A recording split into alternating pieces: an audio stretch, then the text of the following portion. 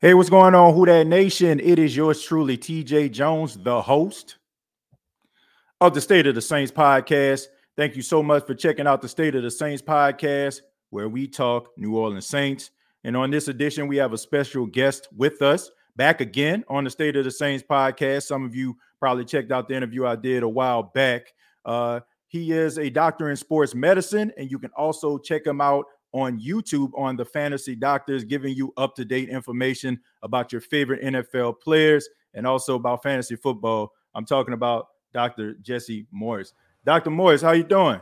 I'm doing great. How are you? I'm doing just fine. Thank you for being here once again. Appreciate that. And thank you for your time. And we appreciate you, being here to give us a little bit of clarity about some of our favorite New Orleans Saints players. My pleasure. I know a couple of them personally. Oh, well, that's good to hear, because there's a lot that has come down the pike when it comes to like training camp. The first person in particular is Michael Thomas. Michael Thomas, as you know, he's been out of football for almost 2 years, 18 months to be exact, and he's been dealing with that ankle injury. And I can remember when you first came on the show, we were talking about the uphill climb that it could have been during that time. And I mean, I hate to call you Nostradamus, but that's what you were, because you definitely predicted that it might take longer than anticipated. But the first question I have for you is about Michael Thomas's ankle injury. What was the issue, and why did it take so long for him to really, get back on the field? So his initial issue reportedly was a high ankle sprain, or unfortunately pretty classic injury to the ligament that runs kind of north to south in between the two front leg bones. Right. Kamara had one a couple of years ago, pretty common in a lot of the field guys. Kyler had one. Yeah. The problem is those take 3 to 5, 6 weeks. But if it's a moderate one, a grade 2, that ankle is unstable regardless. I've seen ones 3 months later, they're still unstable. This is a hard injury. He's evaluated by Dr. Robert Anderson, who's a very famous orthopedic foot and ankle surgeon. He's the Green Bay Packers team doc right now. Mm-hmm. And they said, yeah, you're okay. You don't need anything. Just shut it down. Yeah. So this is 2020. So he was ramping back up. Reportedly had a hamstring strain. So he missed 2 games from that. Came back and somehow, probably because of the instability, managed to injure the inside of the ankle, not the high ankle, not the classic outside of the ankle, but more the inside. Right. Now that we never talk about the inside of the ankle because it's so strong. Right. It's what we call the deltoid ligament. Super strong injury or tissue. Very, very strong. And we don't, when you tear it, it's bad, real bad. The only 2 players that I can remember in recent memory that have had this injury besides Thomas were Dak Prescott when he fractured, dislocated his ankle, and then Antonio Brown last year when he couldn't get back on the field. That's why, because he had a bad medial ankle reportedly. Wow. So it's not pretty injury when you do it. He then rolled into the offseason and was evaluated reportedly, and he said for whatever reason they said, hey, we're just going to rehab it and then we'll review. Right. However it played out, he showed up to training camp last year or OTAs, whatever it was, and they're like, they must have been like, your ankle's in rough shape. Like, you need surgery on this deltoid. Right. The problem is that's a 4 to 6 month recovery. That's a long injury. That's not an easy injury. Right. So he had an unfortunate setback in the midseason, and that was it. He never made it back the whole season. I've heard rumblings that he may have had a second surgery. I don't know that. I'm not sure. He's been looking better and better and better. We've seen routes over the past week where he's cutting hard. He's putting weight on that ankle, which is the concern. And he's basically had a nice tweet for us yesterday telling all the doubters that he made it and he's back. And I'm happy because that's a rough injury. He could have easily struggled to come back, but he looks good. Yeah. Well, let me ask you this. Now that he's back, is there a chance that he may not be the same player that we expect him to be? Or do you feel like the time that he missed, he can make a full recovery? Will there be lingering effects for individuals that suffer this type of injury? So that's a good question, and it's hard to answer. So a lot of ankle injuries don't really have many lingering effects. Right. He will eventually probably have arthritis in this ankle, but it's too early to say he's going to have it now. Yeah. He may have issues with that graft later in the year. He may have compensation issues because of how long he took between not having surgery and eventually having it, where he may have injured, some of the cartilage inside the front of the ankle where it may pinch. He may have some swelling issues. If he runs 20 routes, probably not a big deal. But if he's running 40, 50 routes a week plus practice, I could see where it's somewhere in the middle of the season, he tweaks it or he steps on someone's ankle and it kind of irritates it. Right. So unfortunately, he is at a little bit increased risk for re-injury. Given the freak athlete in the good way, how he is, I'm not going to put it past him to say he looks very similar to how he used to be. Right. He may have missed a little bit of a step just given the nature of the injury, but being such a freak, I don't even know if you're going to miss it. He's just that good. Yeah. But let's go back. I heard an interview with Michael Thomas on yesterday, and he was talking about the decision for him to actually get the surgery. And he said that the advice that he got was he can actually rehab this without surgery. Was that at any time a good idea based on the prognosis of that ankle injury? Was that smart advice from, I guess, where he actually went for that type of advice? So that's a tricky question, because the problem is we probably only have about 30% of the information, maybe 50% if we're being aggressive. Right. So without examining him, without knowing how he looks, without knowing this exact nature of his MRI and of his imaging and of his ankle, it's hard to say, yes, that was the correct decision at that time. I treat pros pretty regularly, so I know how aggressive you have to be with them because they're not going to take time off.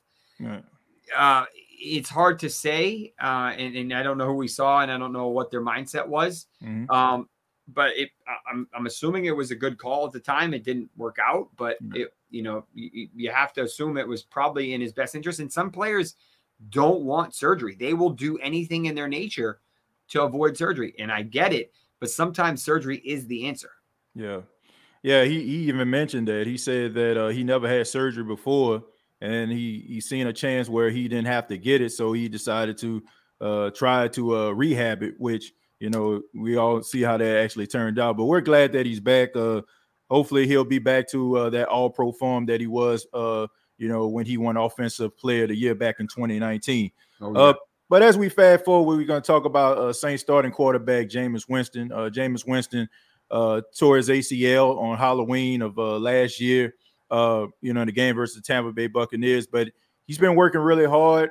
We've seen all the videos and everything like that about him rehabbing, and it seems like he's on schedule, a little bit past schedule.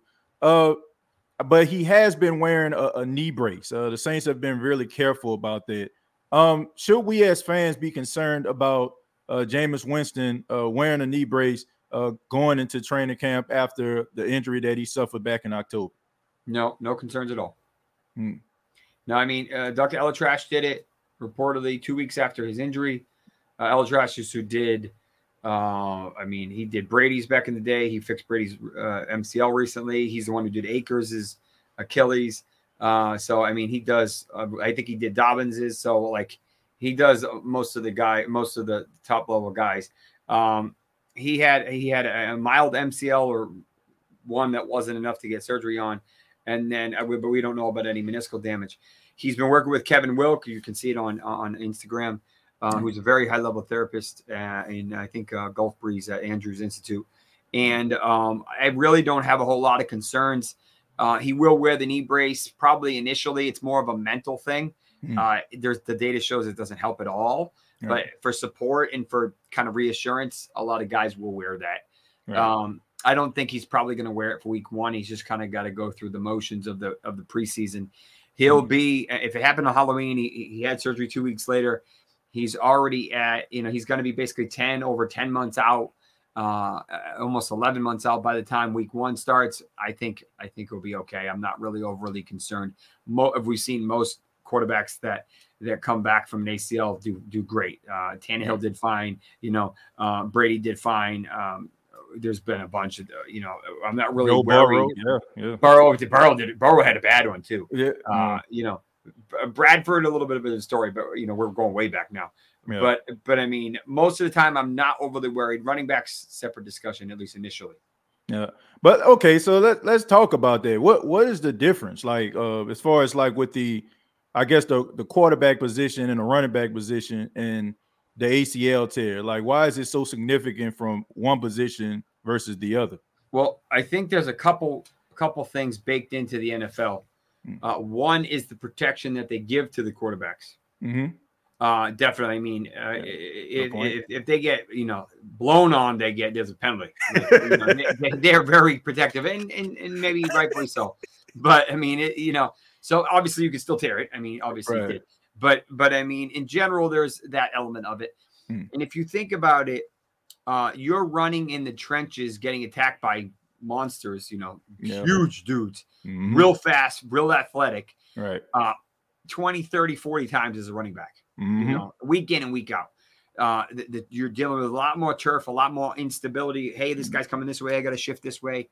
Most of the quarterbacks are not running nowhere near as much as that. Maybe Allen is probably an exception, but even then, he's probably half as much. Right. And in general, they're not really running routes. They're relatively planted. Maybe they scramble every once in a blue moon. Right. But for the most part, it's usually their plant leg, their front leg, usually. Because the guys, kind of get it clipped out. I believe that's how Brady's was, now that I think about it. Right. But in general, that's usually plant leg.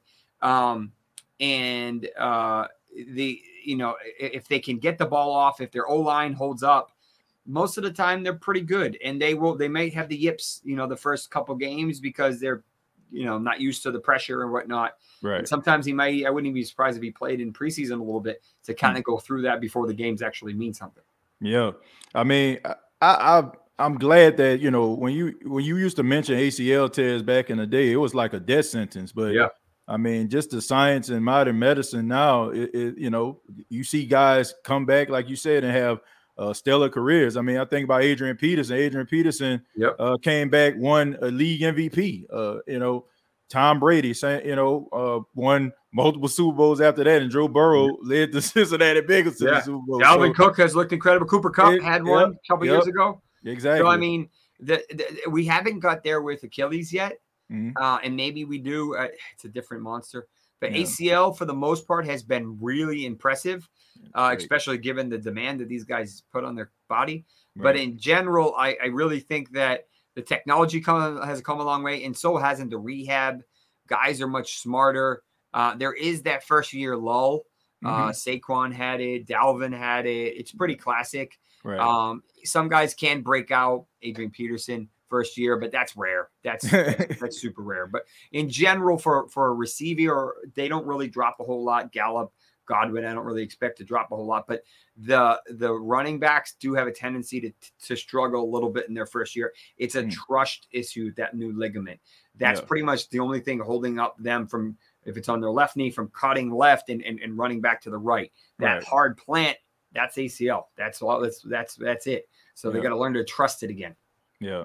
Well, hopefully, he everything works out with Jameis, and I mean, he looks really good. I mean, you can tell he's working really hard, and I mean, he's trying to get everybody on the team involved. He's trying to get chemistry, and you can't really tell. Like, you can't really tell because I mean, he has really scratched and clawed his way back to where he is right now, and he might be physically look like he's in the best shape he's ever been in. But that's par for the course at this time. Yeah, everybody's in the best shape, even Uncle Lenny. Yeah, until you get hit, Yeah. But okay, so from one quarterback to I guess you can call him a quarterback, and he does several other things. Taysom Hill. Yeah.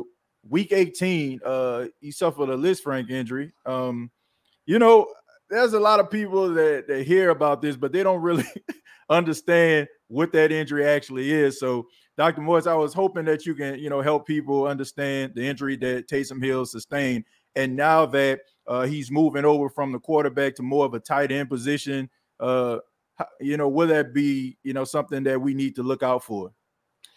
So, first of all, if you all haven't looked at Taysom Hill's history in college, it's insane. Like you look at like, how did this guy make it to the NFL? Yeah. So 2012, he had a bad MCL sprain. He missed 6 games. Right. 2014, he broke his left leg and missed 7 games. Whoa. 2015, he suffered a Liz Frank on his right foot and missed 11 games. That's insane. That's crazy. That's 3 or 4 years, and he missed substantial time each year. And then he finally made it to the NFL. He hasn't really had any big injuries. He had a plantar fasciitis, a partial tear in November. Then he had that mallet finger, kind of like Russell Wilson did, but it wasn't as bad as his. In just the first week of December, he had COVID, poor guy, and then he fractured his foot, the other foot, the non Liz Frank foot, and the left foot. So, what is Liz Frank, and why is it such a bad diagnosis initially? So there's 3 grades, just like most of medicine: mild, moderate, severe, 1, 2, 3. Right. Think of the foot as a bridge. Right. The toes are one side, the heel is a different side of the bridge, and the middle of the foot is the middle of the bridge. Right. Now, that would be your arch. So think of if you broke up some of that bridge in the middle of the bridge, and then would you drive over it? No, that means it's going to collapse. That's the importance of the Liz Frank ligament. That runs and stabilizes the entire the bone structures coming from the bottom and coming from the top, right? And stabilizes the middle of the joint. So if this gets sprained, anything more than a mild, and even milds are bad, the foot, the midfoot starts to collapse, right? And the more the more there's a separation, the bigger the injury, and when it gets to a grade 3, you basically have to put a screw in it like this. And so it sounds crazy, but it's a fracture. It's not a soft tissue injury. It sounds like one, but it's really considered a fracture. Right. So in that point, this is what Travis Etienne had last year. Hollywood Brown had one leaving college. Cam Newton had one several years ago. The data is really good for Liz Frank fractures. That's good. Now, Joe Mixon likely had a grade 1 a couple of years ago, 2 years ago, that was probably re-injured into a grade 2, and that's why he missed the rest of the season. Right. But even those, he didn't have surgery. Even those heal pretty well. But coming back mid-season is rough, is very, very painful, and doesn't work out well. So most guys do well. Some guys end up having the screw taken out at its point in time. Later, that's what Hollywood Brown did. Okay. Well, so it shouldn't affect him as far as like playing a tight end position, moving over. No, I'm not really worried. I think you'll see him as the same kind of, I kind of like to call him like a ninja, the Swiss Army knife. Like, you never know what he's going to do. And they made a comment, I think it was yesterday. He's going to do the same crazy, annoying stuff that he always does: throws, runs, catches. And I think that in fantasy wise, he may be kind of sneaky this year because everyone's kind of forgot about him. He should be labeled as a tight end. And I think he'll get tight end work. Troutman hasn't really shown us a whole lot. I love Olave.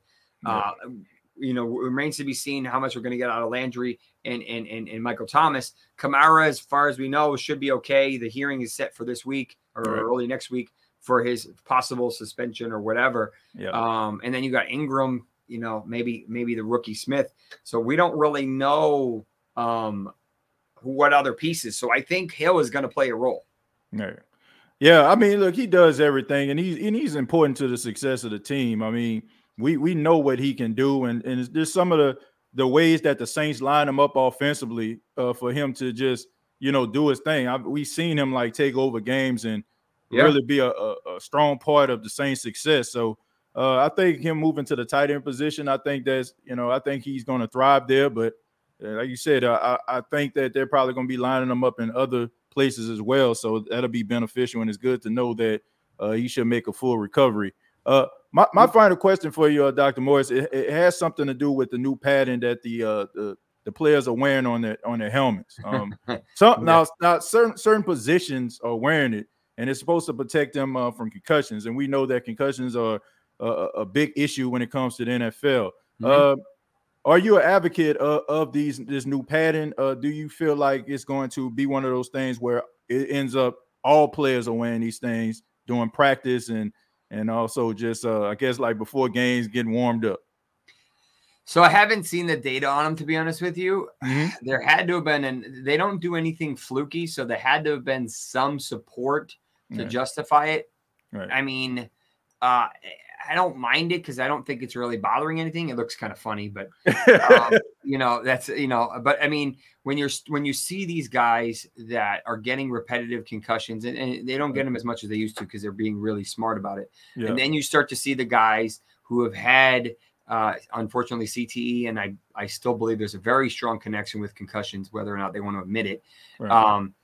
And we saw what Vincent Jackson and Demaryius Thomas and Junior Seau. I mean, there's the list is ridiculous. Yeah. So I mean, if they're trying to be proactive, I'm okay with it. I mean, as long as you don't start putting them into games, which is really kind of when they should need it, to be honest with you. But it's weird, but okay, if that's what they're going to do, I'm fine with it. I'm sure there's a little bit of data to support it. At least I hope there is.